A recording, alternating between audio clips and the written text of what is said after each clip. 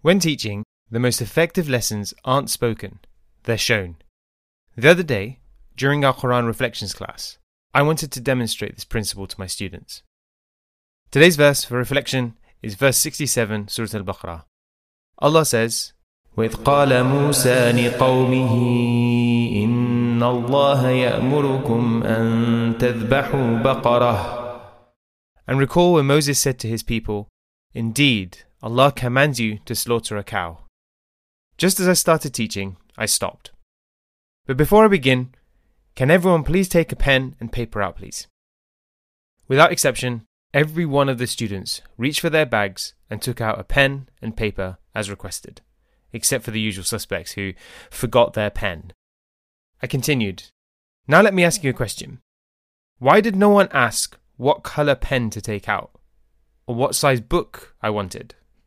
Confused, they all looked at me with a blank stare. Had they done something wrong? The answer is because my request was clear. You all understood what I meant by pen and paper, and asking any clarification questions would seem silly or even rude. So now, when Musa alayhi salam requests his people to slaughter a cow, do any of you have any ambiguity on what that means? Would you think to ask, what colour is it? Or what type of cow it should be? No. If you did, how would it seem?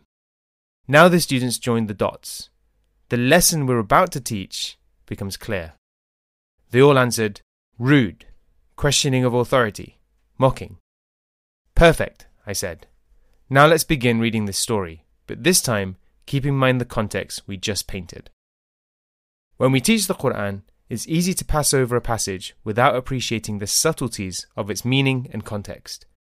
Many of us will have heard or read this story before, but how often do we stop to appreciate the tone and context of the conversation? How often do we recreate the situation to really understand how the conversation took place? Surah Al-Baqarah, the cow, is a lengthy surah full of stories, laws and analogies. Yet its name is taken from this incident. Why? Allah subhanahu wa ta'ala wishes to illustrate to us how to approach His commands through an analogy, just like how I taught the students in this lesson. There's a lot more to say, but this time I want to hear your thoughts.